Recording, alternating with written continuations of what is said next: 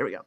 So I'm going to go ahead and officially introduce you if people do not know you, and then I'm going to let you introduce yourself a little bit, and then we're going to get started. And like I told, this is Amy Pfitzner, and like I told her, these calls are you guys' one time a month to come in and just talk and just about anything you're facing. And I wanted, Amy's amazing, and if you do not know her, she was a guest on my podcast. I can't remember what episode. It was a long time ago.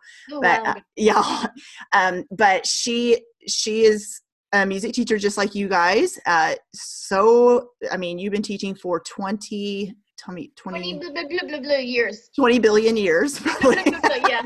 I think And it's like 27, and I'm like, oh my God, am I really that old? So, but yeah, this year's new for you too, right? Like you've never experienced anything like this. So, Yeah. right. And so we've been talking a lot about, even if you're not a first year teacher, it can feel like your first year teaching all over again. Has it felt that way a little bit to you? Oh, I'm there. Yeah. Yeah. So go ahead and tell everybody about yourself a little bit, and then we're going to get started with discussions, and Amy's just here to support you guys. I blog at ofortuna.org.com. I publish with Beaten Path Publications. But most important thing that I probably do is that I teach children. And I always say I teach children, and that's first thing. And, I teach music to children, but I teach children that kind of comes first. And I have a 12-year-old daughter about to be 13. And oh my Lord, we are hitting the teenage years like hot and heavy with the eye rolling. And it's really fun. No. And then I have of course, I have a husband, and I have an 83-pound black lab. I'm originally from Maine, and then moved down here about 23 years ago for the current job that I have. Never thought I'd stay there that long or be in one place for that long. So this is only my second job that I've had teaching music, and I've been there that long. So, but I teach in an independent school, also known as private school. So it's a very different kind of teaching situation, and I didn't know it was going to be as good as it was when I first walked into this situation, but it's been a wonderful place to grow and develop and nurture and have a budget and be supported as an expert in my craft. And pretty much everything I want, I go for and I ask, and 90% of the time they say yes. Awesome. So they've sent me to Finland 2 years ago to the International Music Village with Yastasoy, which is the Finnish Orff Association. And then last year they also sent me to Estonia, which is near Finland, about an hour and a half away from Helsinki. And so I've had some really wonderful opportunities to be able to do things like that. I was supposed to go to the Czech Republic to study and do an Orff course this summer, but of course, that didn't happen. So hopefully next summer. But yeah, so that's a little bit about me.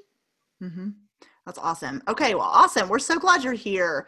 And so, Amy, I told you this is just the time, like I said, we haven't even seen each other in a month, Harmony members. And I do know it's hard to hit everyone. We're right at 110 members in Harmony. And so it's hard to accommodate everybody's times and days of the week they can come. And so a lot of people will be watching the replay, and I know they're going to get so much from this. So who wants to start first? I know we are in October. And so some of you have either been teaching, and like I told Amy, I do know some of your personal situations where you've started teaching a certain way and then you've shifted, or you are doing, like Amy said, where you're teaching both in person and, virtually at the same time.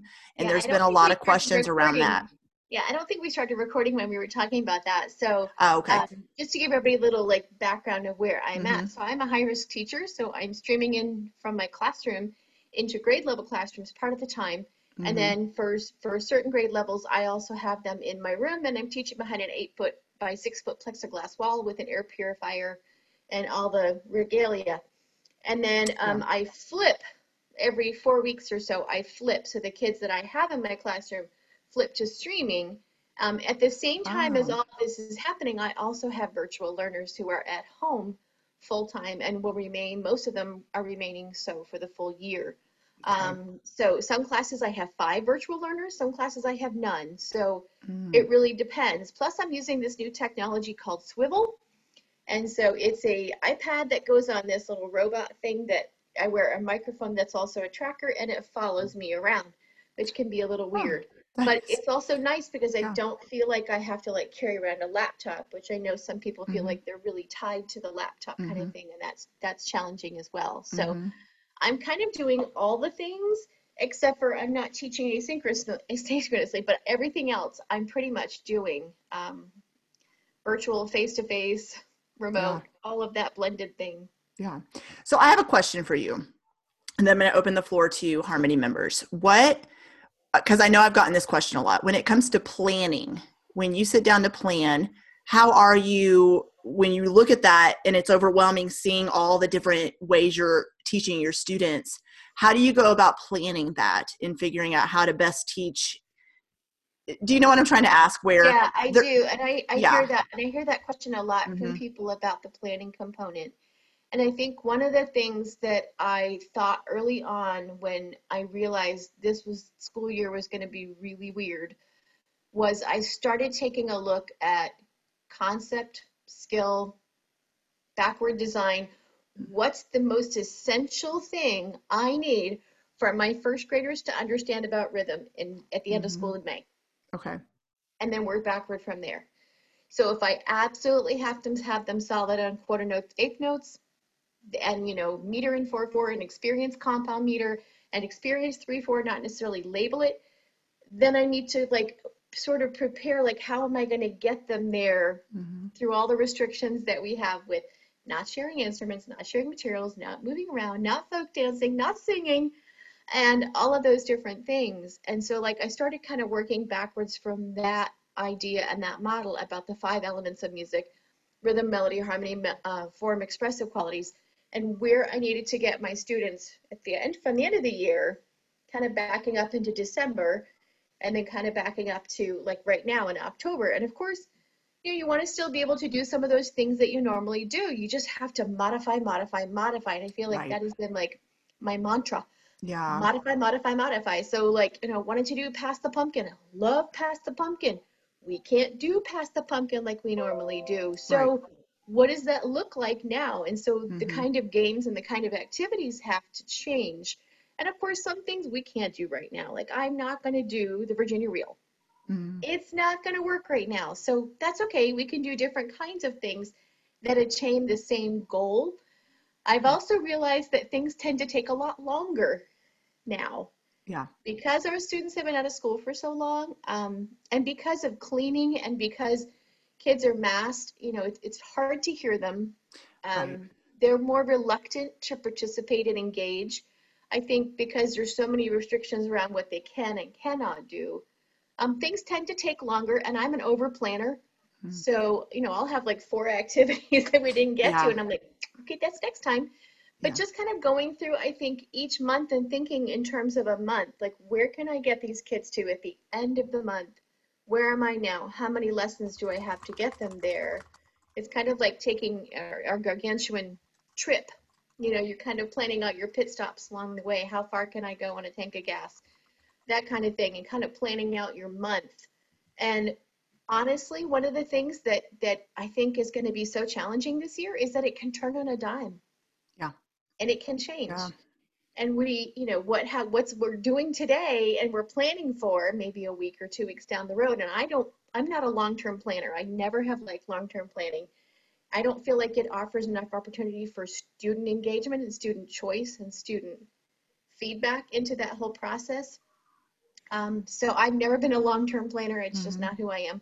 Mm-hmm. I love people that are, bless you, but that's not me. Yeah. Um, but I think, everything can shift so quickly in this environment that I don't want to do planning, 3 or 4 weeks down the road, just because we may be back in hybrid. We may be back, synchronous learning. We may be shifting all to seesaw. I don't know. I mean, Mm-hmm. it's just so, and I think that's part of the big challenge this year is not really the singing part. I don't think that's the biggest challenge. Honestly, I think it is the fact that there's so many inconsistencies and Yeah. unknowns. Yeah. Yeah, for sure. And I like how you said the flexibility part because in Harmony, I provide, a full year's curriculum map and everything. But the name of the game this year is flexibility because there's so many things where the way you normally would present a song to your students. You can't do that this year, but you can still teach it. You're just going to have to adapt and adjust as you go. So, Justin, I want you to tell everyone and share with Amy, if you don't mind, not to put you on the spot, but Justin shared something amazing in the Facebook group about what he did this week with his kids, or last week. I think it was last week. But how you did, like, it's all about going back to flexibility. So just share what you did with them. I would love for you to tell her about that. Sure. And it's a funny story, and you can't make this up, but I'm literally getting text right now that video clip well, let me give you what happened. But okay. So whenever Eddie Van Halen passed away on Tuesday, I actually took that really hard. I've been a guitar player for as long as I've been a musician. I started off playing trombone in the school band and playing guitar at the same time. My professional career was, at least as a player, was as an electric bass player. I did that with the Army Band for 5 years, and then have been in junior high and high school band directing for, I guess, about six years total. And then this is my second year in elementary music and my second year in harmony. But sorry, my phone is blowing up. So what I did is, after Eddie Van Halen passed away, I kind of like chopped my lesson in half, and I said, I really want to express with the students that, like, this was a motivator for me when I was 10, whenever I started playing guitar and I was playing trombone in the band, and kind of how much that meant to me and all of that. And so I spent a few minutes talking about Eddie Van Halen, showed a picture, or not a picture, a couple of videos. And then this week I brought my guitar and played a few Van Halen licks for him, just to kind of like show him, try to make that connection, and my rationale was that, like, that's something that was kind of real life for me, that motivated me. And it was something, and that's totally outside the scope of like the academia of music learning in the classroom. So I felt like that would be good. Sorry. No, you're fine. So anyway, on Monday, one of our paraprofessionals took a video of me playing like that last tapping sequence in Interruption. It was like a 20-second long video. When I left school today, I had 2,300 hits, and everybody's texting me right now because that video made the news here in Oklahoma. So, oh my gosh. Anyway, that's why my phone is blowing up. So I'm kind of going back and forth. I'm like, oh my gosh, but that's awesome. I think, but really, like, and to me, and as I was kind of like, and I didn't want to sound like weird or sappy about it, but I'm like, I've been listening to Van Halen a long time, and that really influenced, me a lot. And I've got a couple of like Eddie Van Halen guitars and an amp that's, his signature stuff. And I was like, like, I've been a fan a long time. It means something to me. I want the kids to know those things that mean something to me, and making that kind of like human connection with the music that we do. And then I kind of threw in a little bit like, it's okay for us to express ourselves when we're sad, because I don't sit around and play that kind of stuff a lot anymore. I'm mostly a bass player in jazz ensembles now, and so I don't get to sit around and play Van Halen licks anymore. And so it gave me a chance to kind of knock off the dust and kind of make that connection with them. But anyway, our school district, I probably should silence that, but our school district reposted the video early this morning because my principal shared it with them. And then I guess it made the news tonight. So it's everybody. Hey, Justin, I want to first say that was amazing, and that is incredible. And I also want to address something that you said, and I want to call you on it. You said that is outside the scope of what we normally do in the music classroom. And I want to come back at you and say, that's not right. I want to say to you, that is totally within the scope of what we do as music teachers. Sure. If you can't make connections with your kids and show yourself and who you are as a musician and who you are as a consumer of music, what the hell are we all doing, quite frankly? Yeah. Like, I just think that you just took such an amazing opportunity to be able to express yourself with your students and really, be real with them. And I think that is completely inside the scope of what we do in the music classroom. So take all those opportunities. And quite frankly, this year, since we don't have to practice for concerts and all that kind of thing, like most of us are not doing that, we're going to take all those opportunities that we possibly can. Yeah. Because we have that time this year. So I think that was a beautiful thing that you did. So yeah, I love that. I think I've shared this before, but when, and Justin, you started as a band director, but I know, the one elementary music methods class you get in college, you know, that one tiny, anyways, it's very methods, like this is what to do, is the singing, the movement, the instruments, and then, so like you said, that was kind of ingrained in my mind, was you can't do anything else. You can't do any, you know, you have to just do folk dances. You have to, that's what I thought. And then when I got in there, I'm like, my students would start asking me to do other things. And I'm like, no, I can't. But if I'm still teaching the concepts and they're still learning music and I'm still connecting, I thought, why though? Who's they that says, you know, but it is, I think it's something that's ingrained, by no one's fault, but I think just teachers sometimes think that they can only do a certain way, you know. Yeah, and I think that's largely a part of the collegiate system and how we get trained to be music educators is, I mean, 90% of us who teach elementary music, we were not prepared to teach elementary music. We were not taught. We were not informed. I didn't know anything. I had one elementary methods class. Yep. I thought I was going to be a high school choral conductor until I got into student teaching. And then God went, ooh, hey, nope, this is where you're supposed to be. Yeah. And I went, oh, okay, this is where I'm supposed to be. I didn't know that this is where I was supposed to be, but this is where I'm supposed to be. But I was completely unprepared and really kind of caught unawares as to what this thing was called elementary. But I think we're so ingrained to, you know, teach that melodic line perfectly and be the perfect artist. And we get with little kids and we don't know what to do. Right. In part because we haven't had any training with elementary children, like really good, solid training. Most of the training is geared towards secondary. Let's face it. We are, you know, hit with all these huge orchestral pieces or huge symphonic band arrangements or, you know, 5-piece choral arrangements with symphonic orchestra. You know, and then you go to teach kindergartners and you're like, teddy bear. Okay, I don't know how to do teddy bear because that was not my training. And we also we're not informed enough about developmental ages and stages and how to really appropriately teach little ones. And they really, it's such a disservice, I think, the way that the collegiate system is set up. Yeah. And it's kind of one of my soapbox things. Oh, yeah. Don't get me going. Because I really feel like they just do such a disservice to us. And I feel like the push is so heavy on upper element, either middle school or high school. But there's so little that's really emphasized about elementary. And it's, you know, some people say, oh, you can't teach high school, go teach elementary.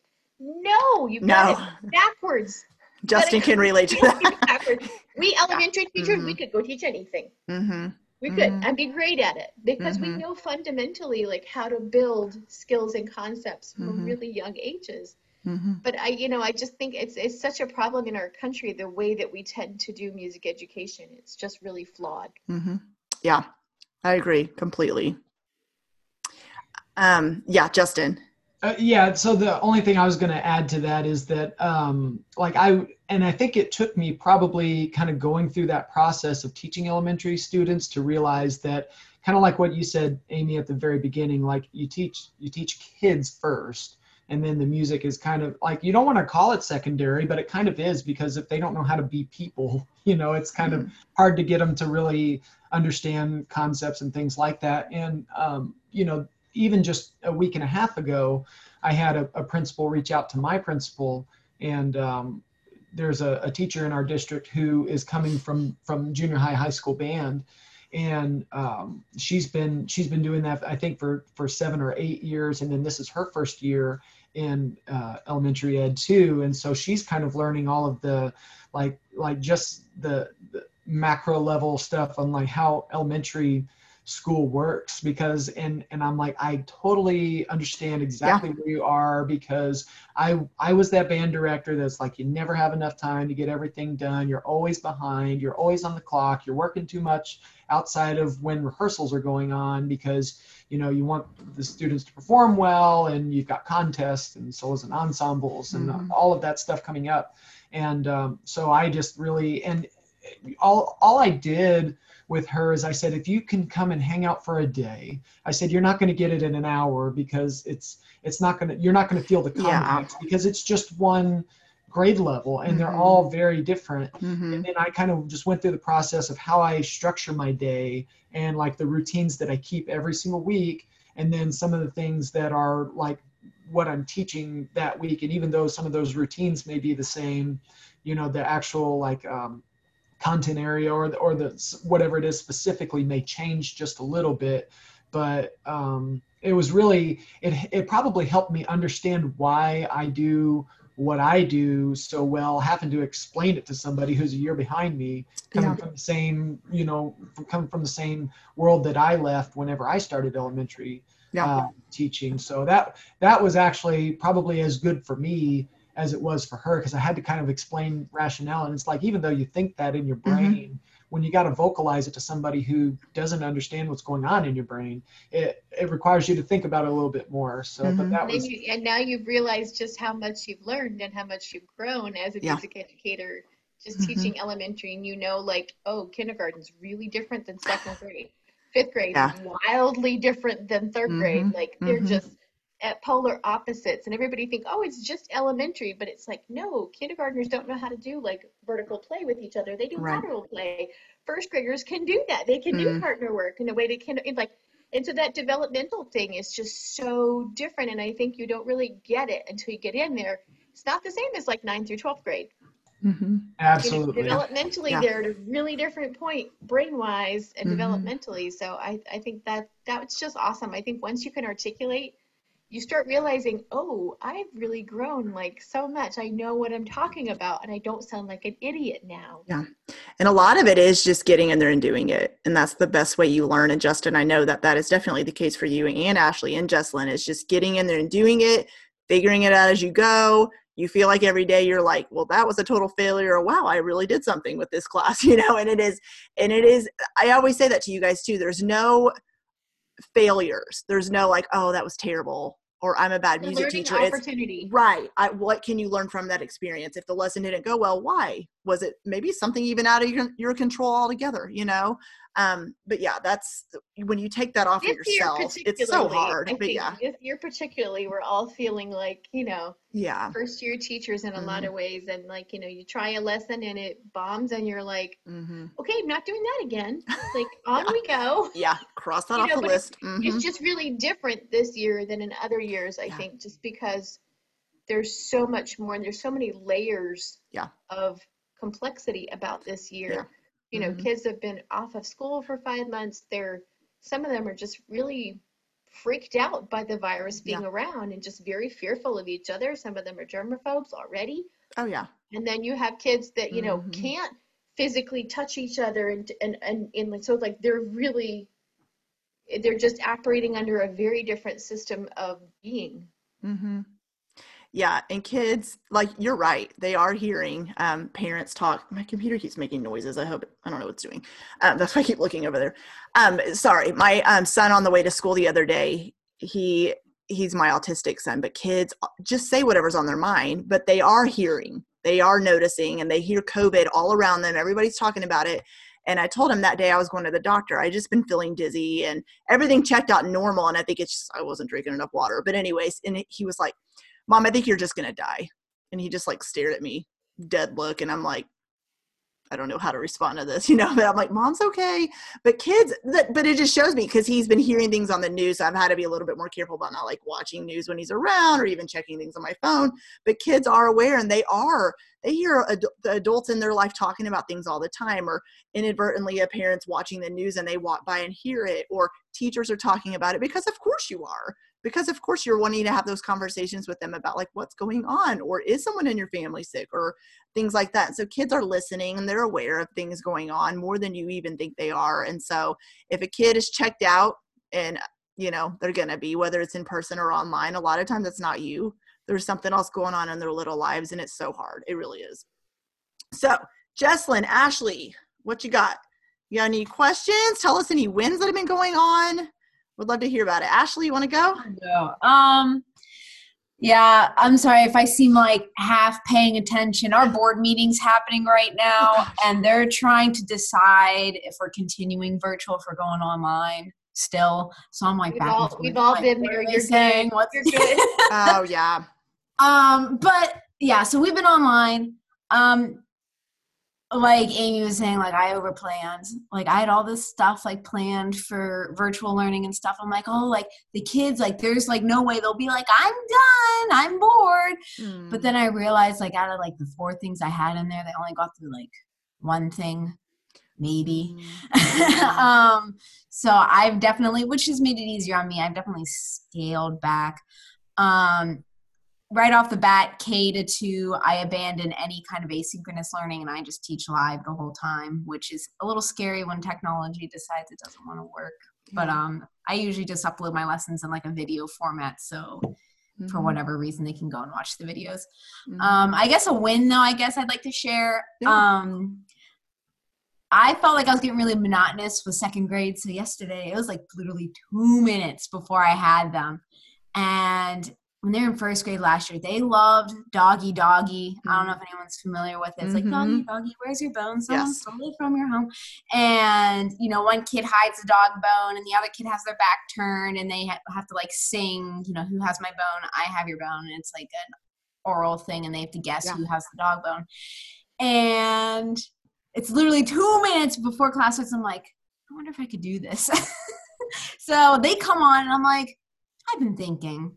And I said, how would you all like to play doggy doggy? And I'm like totally coming up with this like on the fly.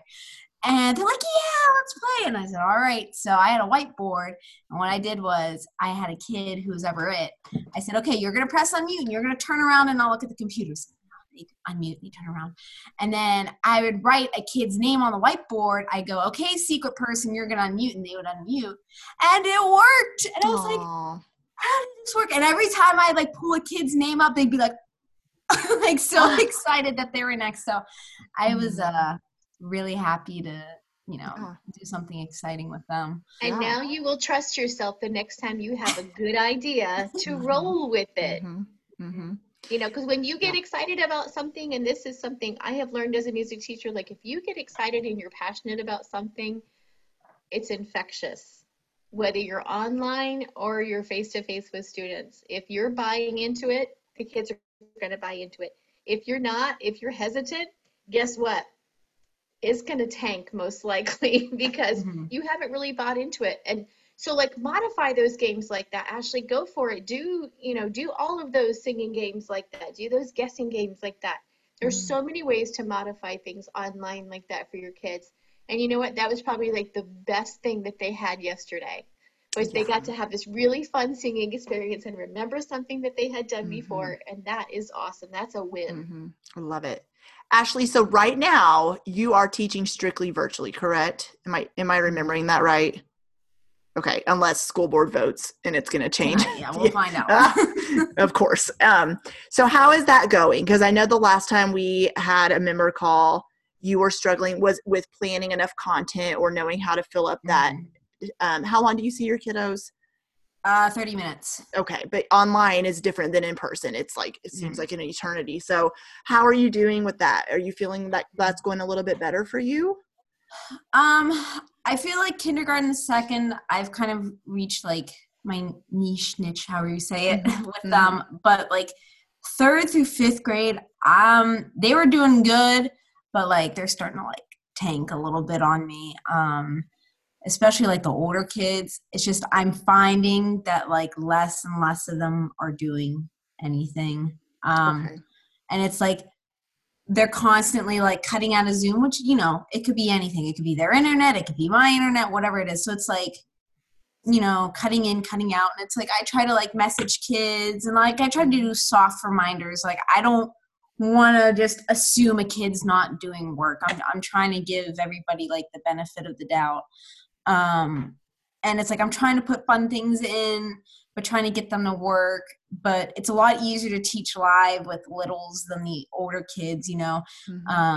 I tried doing stuff with Chrome Music Lab, which I'm going to bring it back. I'm going to kind of give it a round 2 and see if it goes better.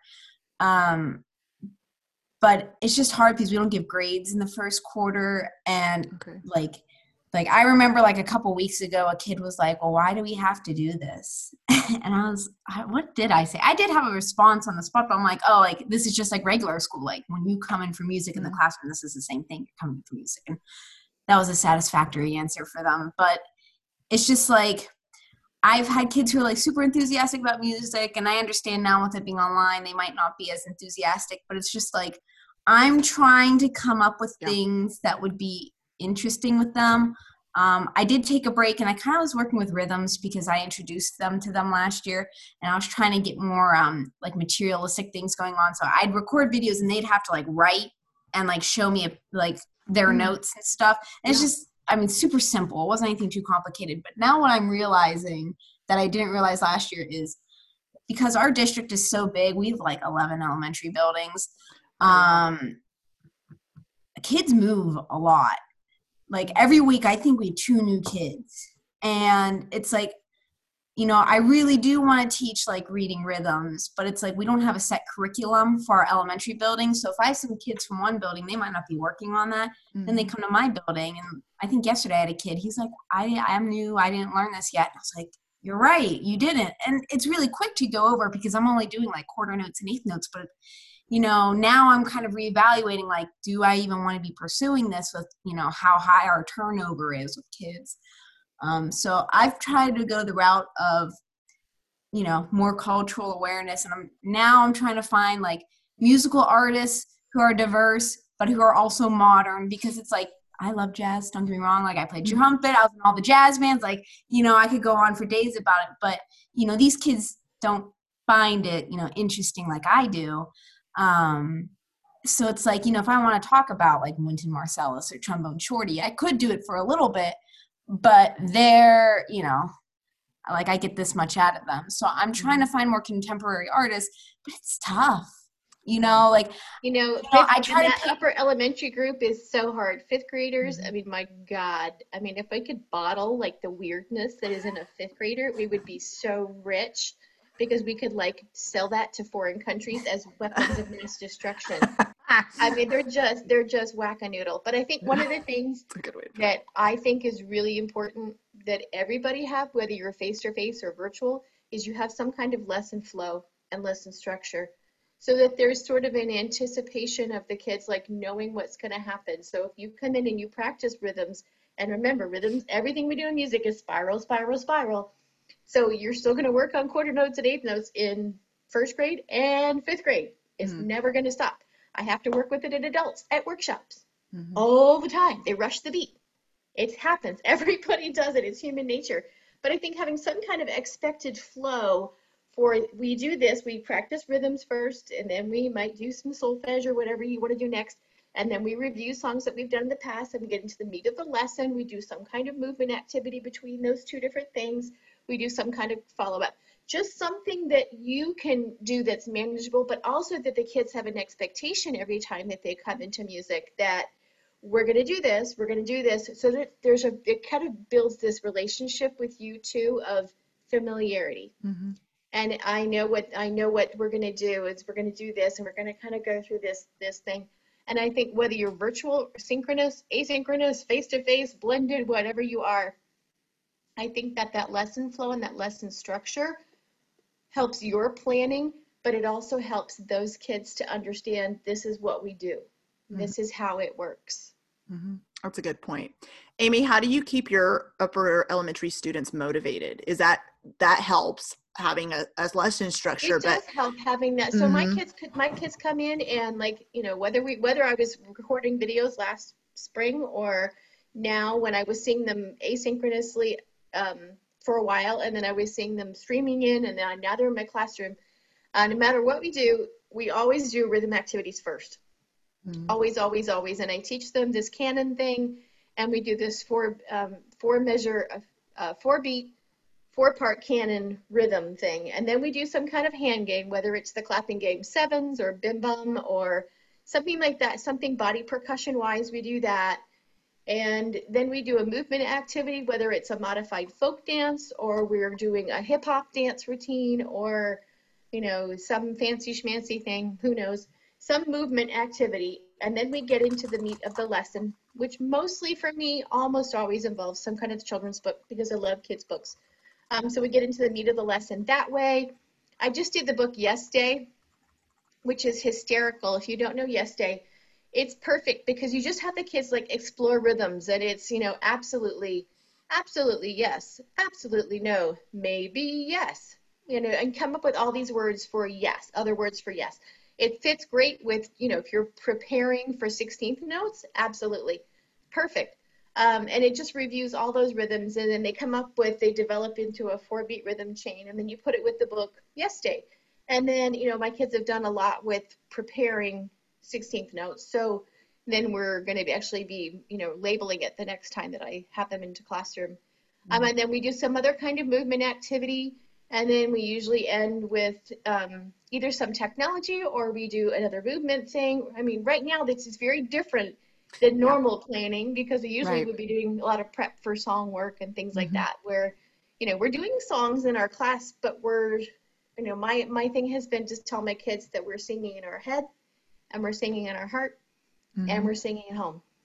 And I have just said that we are singing differently this year.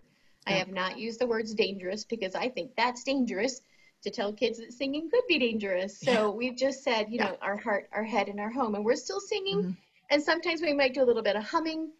My kids learned Skin and Bones today. I do it in 3rd grade, and then I up it in 4th grade, and we do it as we do a big Orff arrangement with it, and all the toys and stuff, which we're not using this year because I can't let them share a lot of instruments, but we did find a way to figure out how to do Orff instruments, so they pulled those out. We're doing a bucket drum piece, and we're actually preparing that, and it's to a trap remix of a Beethoven piece. Oh, yeah. Which they love. I mean, all that trap remix stuff is just great, and it's a great way to pull in some classical pieces as well, because so much of that stuff has been redone. Bucket drumming is a real kicker for my kids. They absolutely love it. They love the trap stuff because it makes something very old, very modern.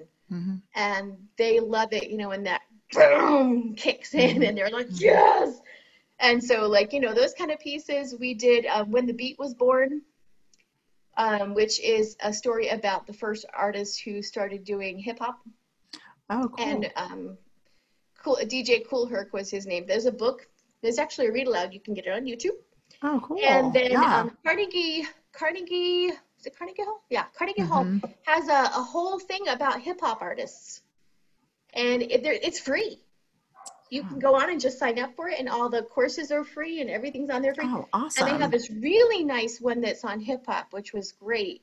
And so then my kids are actually going to write a rap, probably in January. I'm kind of looking forward into that way. But having some kind of lesson flow every single class is really important, and having some kind of something that really challenges them, whether it's a cool hand game that they can do or some kind of challenge where they create something.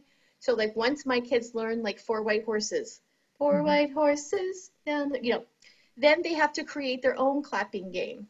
And the way that I structure that is once we've learned the clapping game, then they have to change one element.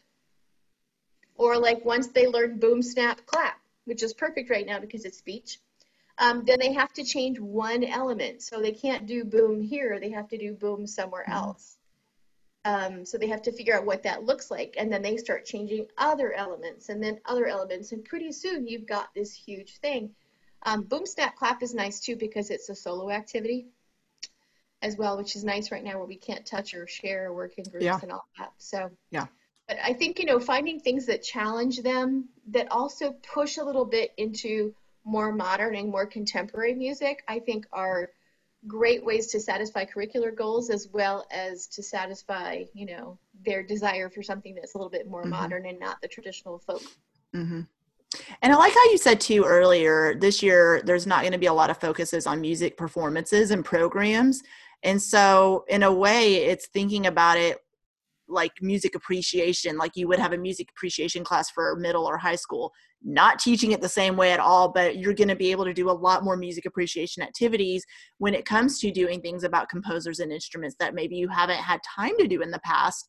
And so Ashley, even if you do want to bring in something about jazz music, you can definitely bring in other styles of music and other composers. You can do some comparing and some contrasting and listen to this jazz piece and listen to this modern rap, school appropriate. They can even just listen to the instrumental track, compare and contrast. Why did they use those instruments in that song? And why did he choose these instruments in this song? And why do you think he chose trumpet? And over here they chose, whatever the instrument is.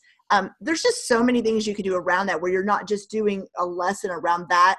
Maybe the first time you present it that way, we're going to listen to this. And the next time we're going to bring it up again. I got 3 songs to compare and contrast it with and listen. We're going to talk about it. write about it. Like she said, you can do an extension activity off of it. You can even give them their own musical artists or composers to explore and come back and present it to the class. There's just, it is just about like a lot of, to me, and Amy, I know I heard you say this too, or Ashley, what you were talking about the lesson you tried where it was like off the top of your head. A lot of times the best lessons I found that work amazingly well are the ones that you did not even have in your lesson plan that week at all. It was like not even there. And you're like, you know what? I feel like I kind of want to try this. And then bam, because you are like Amy said, you were excited about it. And what are your students? They're like, oh my gosh. And so you may find this year too, that a lot of the things you did last year and those first graders who are now second graders, it's okay to re-go over things you did with them last year. Because now it's just going to be review. And even if you have new students, they'll pick it up quickly and you can add to that particular activity now that they're older, and so. And I've done a lot of that this year as well, like kind of revisiting things that we did in the past, but like upping the ante, adding, adding an accompaniment part, adding, my kids have music packs. So adding something where we're layering in some ostinati and we're layering in some body percussion, because I find, especially with the older kids, body percussion is such a nice hook for them, because there's so much that you can do with it, and some of it can be really, really challenging for them. Yeah. Katie, I was typing you a message. Do you want to talk next? I can, yeah. Okay, cool. So Amy, this is Katie.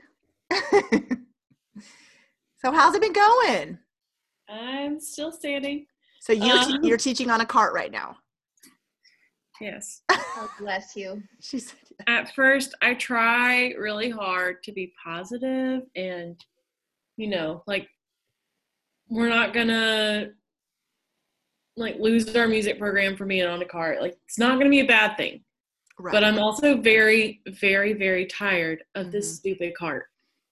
It's hard. And I'm finding out that other schools in my district are doing something completely different.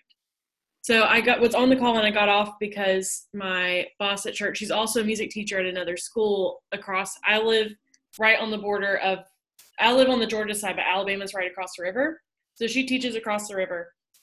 And so she was kind of griping about her cart issues, and then we're talking some church things.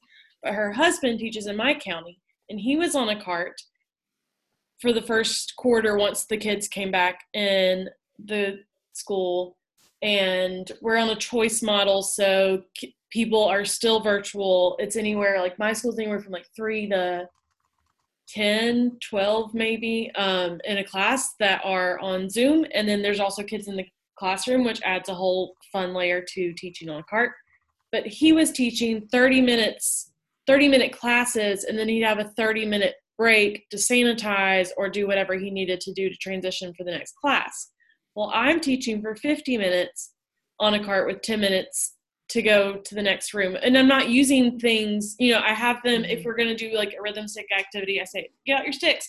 And now they all know to pull out their pencils, because they're just used to that connection of the old term to a new situation. So I'm on a fairly regular schedule for our school, but on a cart. And the art teacher and I are both like, whatever it takes for us to be back in our room, we'll do it. If I have to clean 24 chairs every time I change classes, I'll clean 24 chairs, if that means I can get off this cart. So Katie, can I ask you a question? Yes. Like, is that a school mandated thing, or was that a principal choice, or was that your choice? It was not my choice. I said over the summer, I said, if we need to go to a cart, I'm fine with that. If that relieves some of the planning that it takes to avoid, cross-contamination, if that will solve some issues and take some things off the planning perspective, then that's fine. However, I did not intend for it to be so long-term. And in our building, there's no end in sight, or at least no talk of there being an end in sight. How did you start? How did you start the school year? We started full virtual for 3.5 weeks. Okay. And it really turned into 4 weeks by the time the kids actually came back. They decided to bring you back, but then put you on a cart. Yes. So I was teaching from the building, but every kid was at home or at a daycare or wherever. Okay. And then, so that was for about 4 weeks. And then we finished out the 9 weeks on a choice model. We just started our second 9 weeks. Today, every kid that wanted to change to in-person was supposed to come back today. So we had 27 come back that were not here for the first quarter, which it's not really seemed to make that much of a difference. And I saw today in the grade book, I want to say 7 new kids for this quarter, but I also live right near an Army base. So that's not unheard of. And then there's a program through the Department of Defense, and a lot of their school switches happen around this time of year. So it's not unheard of for us to get a random chunk of new students at a very odd time of year. So yeah, and then there's another school where she sent me a message today and said, well, how are you doing this in person and virtual at the same time? And I said, what do you mean? Have you not been doing that this whole time? Yeah. And she said, no, we have, so like there might be 4 first grades and one of those first grades is virtual. So like whenever it's that class's day to have music, she does it all from the computer. Oh, so she has her normal rotation. Starting to go down. And so they have more kids coming back. And so they're having that mixed homeroom like we have at my school. Mm-hmm. So apparently nobody's doing anything the same. And if you know anything about me, that drives me nuts because we're not all on the same page. And that's one confusing. Thing that drives me. My county here where I live in North Carolina is very similar. So so I teach in an independent school, so I'm not part of the county, but I have lots of county music teacher friends. And like one of my friends has music every single day. Every single day. The school 3 miles away had music once every 12 days. Wow, what? It's the number of their specialists. It's the number of specialists. It's not what the specialists are. So it's the numbers of special classes or special teachers that they have. So it's so random. But Katie, can you go and talk to your admin? Do you feel comfortable doing that with your art teacher? We put it, so our district asked our principals to have us answer a bunch of questions. And the part where, like, basically it's like, here's your platform to air all your grievances with the current plans. And both the art teacher and I wrote basically a novel in the section that was, what issues do you have with the current structures that are in place? And she has promised to sit down and read every last letter of every last word of our things, which I really appreciate. And I'm also our team lead for the specials department. And right now there seems to be a little bit of an issue with communication with our admin, not from our side, but admin forgetting that we're part of the school or that we need to be in the loop just as much as the classroom teachers. There were some issues with schedules this week. We were doing dismissal a little bit early before, and they decided to push it later by 10 minutes. And first grade's at the end of the day. That's really fun. And so we thought we were supposed to be done with first grade at like 2:05. And the first grade teacher said, no, we're doing a late dismissal today. Well, nobody told us that. And so I felt bad because I gypped that first grade teacher yesterday of some of her planning time that she had thought she was getting back. But you didn't know. Yeah. And so I was in the office when I found out about the change in dismissal time. And I kind of, politely, but said out loud because the admin's doors were open. I said, well, nobody told us we were doing dismissal later this week. And then the assistant principal stuck her head out and she said, well, we told you in the faculty meeting on Thursday. And I said, the faculty meeting that you said my team didn't have to be at because it just related to the other teachers and you didn't want to waste our time. And so we had our own team meeting to go over these questions and kind of meet as a team. So yeah, just Katie, I'm just going to tell you, it is not just in your world. It is not just in public schools. Yeah. It happens in private schools too. Yeah. So it's just the nature of the beast, unfortunately. Don't let it discourage you. It's nothing personal. It's just that we are often the forgotten crew. Yeah. So and I can do the cart for another quarter. Like, I'd be fine with that. I just think that if I had an end date to it, I'd be fine. Mm-hmm. But it's the sustainability factor. Yeah, right. It's the same thing with like, when is all of this going to end? Like, it's getting real old real fast. Yeah. But yeah, I think that right now, like this week might not be a good time to go to them because I have constantly, I'm the kind of person like, okay, I've asked my 2 allotted questions. I'm not going to bother you anymore.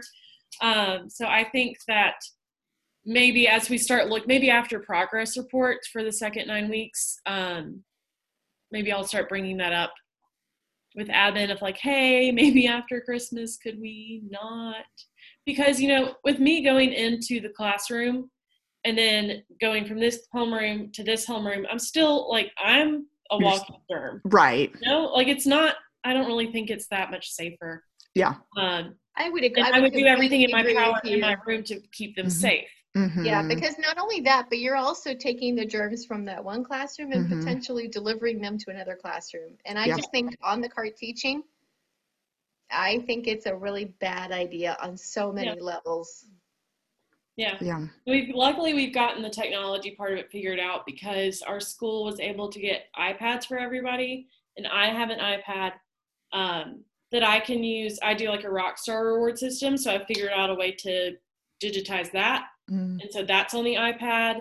I put in their grades on the spot on the iPad, which has been really helpful, saves me a lot of time on the other side of things. So the teachers have an iPad on a tripod, and it faces a smart board. And so I'm teaching at the smart board in my little bubble to the kids in the classroom, and then the kids on Zoom are right in front of me so that they have questions they can ask. The problem is when the kids in the classroom forget that I'm also helping at-home kids, and they interrupt each other. And it's especially like my Friday second grade class, they drive me nuts. Because I'm like, you have to wait your turn. I am one person. And like, if the teachers are in the classroom, they, bless their hearts, they try really hard to help. They see me struggling and they're trying to help.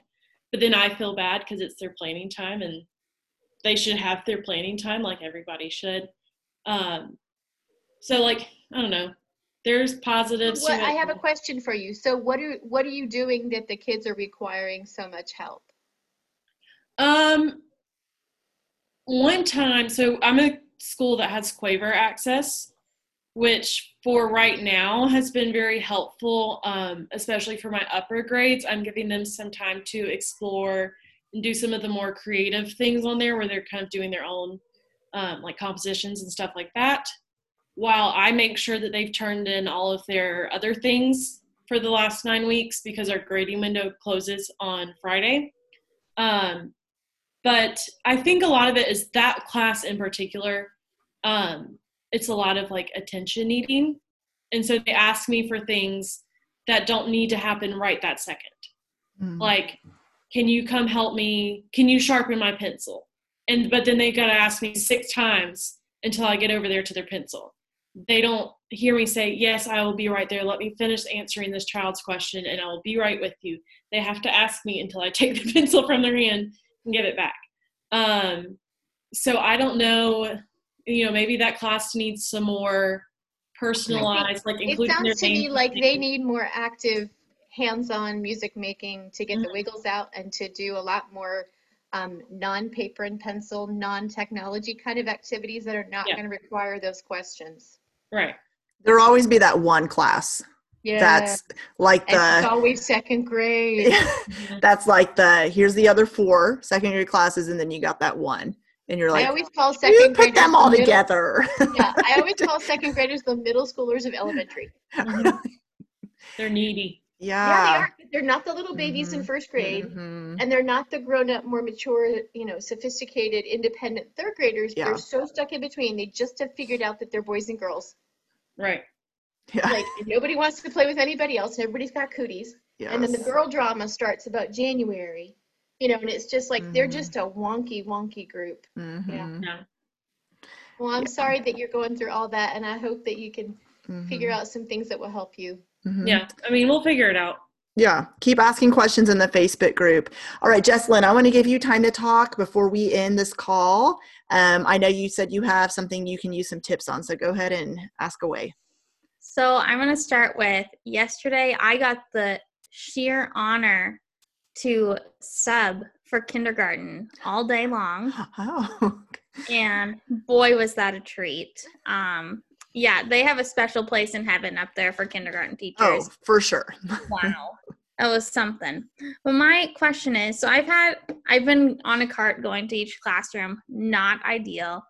Hopefully, once our preschool building is finally built and finished, I'll be able to go back to my room.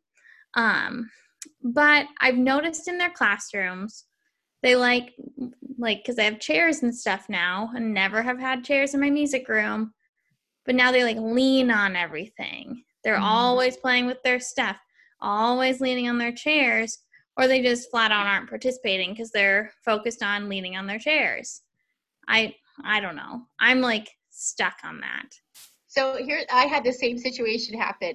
Part of it was procedures of like stand up, push your chair in, step one step away from your desk, or put an arm length away from your desk, or you involve that chair in everything you are doing. They're circling around the chair. They're going over the chair. I even had my kids crawling underneath the chair. I had them flipped up on their backside with sticks playing on the legs of the chair. I mean, we just involved the chair so that there wasn't that leaning thing. And I did have to go talk to a couple kids and be like, I said to you a million times, we're not going to lean. You keep leaning. Next time I see you leaning, we might have to have a different conversation about having your parents. And for them, that's like the big, Yeah. But I think, try to involve that chair as much as you can in what you're doing, but also stick to your guns about what your expectations are every time you come in that room, that we are standing up, we are facing forward, we're stepping one step away, whatever you can do to get them an arm's length away from that, because they're not going to go an arm's length forward. Yeah. It's just the proximity. It's just a proximity problem. I think a lot of times, and I think too, this comes back to where technology has been our enemy in a lot of ways, because kids, what do? They're on their iPads, they're on their tech, and they're not using their core muscles and their core strength. We've heard it from different people, all these different exercise psychologists and all of this have talked about the core muscle thing. And I think it's such a real thing. And I think that's just such a problem that you're seeing right now, Jesslyn. But I think if you really try to make it a part of what you do, it's just your procedures, and you just stick to your guns about this is the procedure. When we stand up, we do X, Y, Z. My kids have music packs, and so like half the kids are trying to make them fly around the room. We eventually had to get to a point where, they go under your seat. So that it was a proximity problem. They were too close to it, and they were sitting on their desk, and the classroom teachers would put them on their desks, and then the kids would sit there and like start playing with it. So I was like, no, we're going to put them underneath your chairs, out of sight, out of mind. And it became a proximity problem because they couldn't reach underneath and get them easily. So I think that for me, it's a proximity issue. And now that we've got it nipped in the bud, they're great about it. Okay. One thing I thought about too is, I'm probably the wicked witch of the West here, but one of my favorite things to do is like the element of surprise, where the kids, you use one kid as an example, not to embarrass that kid, but for the, if it's been an ongoing issue with one child or the whole class, you've told this particular kid 897 times in a row, just take that sweet little chair with you, park it at the front of the room. The kid's like, okay, I have no chair. And what happens? It's like you don't even have to say anything. The kids around them are like, okay, I'm gonna not stand by my chair anymore, and then that child will come in the next time and not lean on their chair. If it's a whole class issue, obviously you can't keep doing that the whole class period, moving everyone's chair. But look for that kid that you've had to remind over and over and over, and they'll only need to lose that chair one time before they realize. But I also like Amy, like she said, if you can't, what is that phrase? I'm so tired, I can't remember it. If you can't beat them, join them. No, that's not the right. Yeah. Not beat them. What am I trying to say? Fair. It was you know what I'm trying to say? I don't know. I can't like Ashley's moment of desperation. I was like, okay, we're going to take the chair and we're going to turn it into the mountain that we're going over. We're going to find, a way to go over the mountain, and how can you go under the mountain? And, and then we were like playing with trying to find a metal sound. And one of the kids says, oh, my chair legs are metal. I'm like, great, crawl underneath your chair. And they looked at me and I'm like, yes, crawl underneath your chair. That's like awesome. They don't ever get to do those kind of things in their classroom. So let's provide them an opportunity to really explore outside the box. You've got to think outside the box and just run with it. And a lot of the lesson plan packs, a lot of the modifications I've been putting in there is either body percussion or use the things you already have available, which is the tables, the chairs, the desks, the whatever, they can, like you said, they can make music on anything. It doesn't just have to be an instrument. And I'm huge on that because I had nothing in my classroom for like 3 years. So I had to be creative. The kindergartners would walk around the room with a rhythm stick. We would explore sounds. We went outside and explored sounds to listen around us and hit the rhythm sticks on things where they couldn't break them, but like give some parameters around that. But yeah, use the chairs, involve the chairs. They can even be the kids' partners, and they think it's hysterical, but just, We've done clapping games on chairs. Yeah. We literally take the seat of the chair, and that's their partner, and they have to do the clapping game with the chair. Or we do like a game where we sing a song, and then I'll vary the tempo of the song while I'm singing it. And whatever speed that I'm singing, they have to go around their chair. The goal is to get back in their chair by the time the song is done and sit down. Whoever's first wins. Now, we don't even keep points or anything, but it's just giggly fun, and they just love it. Or I'll do it with dynamics, the same kind of thing. If I'm just doing it quietly, you have to walk on your tiptoes, and we circle around our chairs, or we circle around the group of desks. But some way to involve that so that it's not your enemy. Yeah, works well. That's good. Okay, you guys, anybody got anything else? As usual, if you have anything, you can post in the group. I'm always available. Email, message me and Amy. What's your email address in case anybody wants to get a hold of you? I know you're super busy. But yes. And make sure you check her website out, you guys. It's seriously so amazing. She has so many amazing blog posts. And also you have some books. Are they on your website? So my website is actually shorter now. So I have a full www. So there's the website. And then my email is musicsold@hotmail.com. And then all my books are available from I have 5 books that are published by Beaten Path Publications. And they're available at West, Music in Motion, Pepper, all those places. Music is Elementary. And then you can buy them direct from the publisher site at singsmileplay.com. Awesome. Well, thank you so much. I appreciate you coming and joining us tonight. Oh my gosh, this was amazing. Thank you for asking me. Yeah, thank you all of you that could join live, and those of you watching the replay, thank you for joining us too. You guys have an amazing rest of your week, and we will see you soon. Bye. Bye.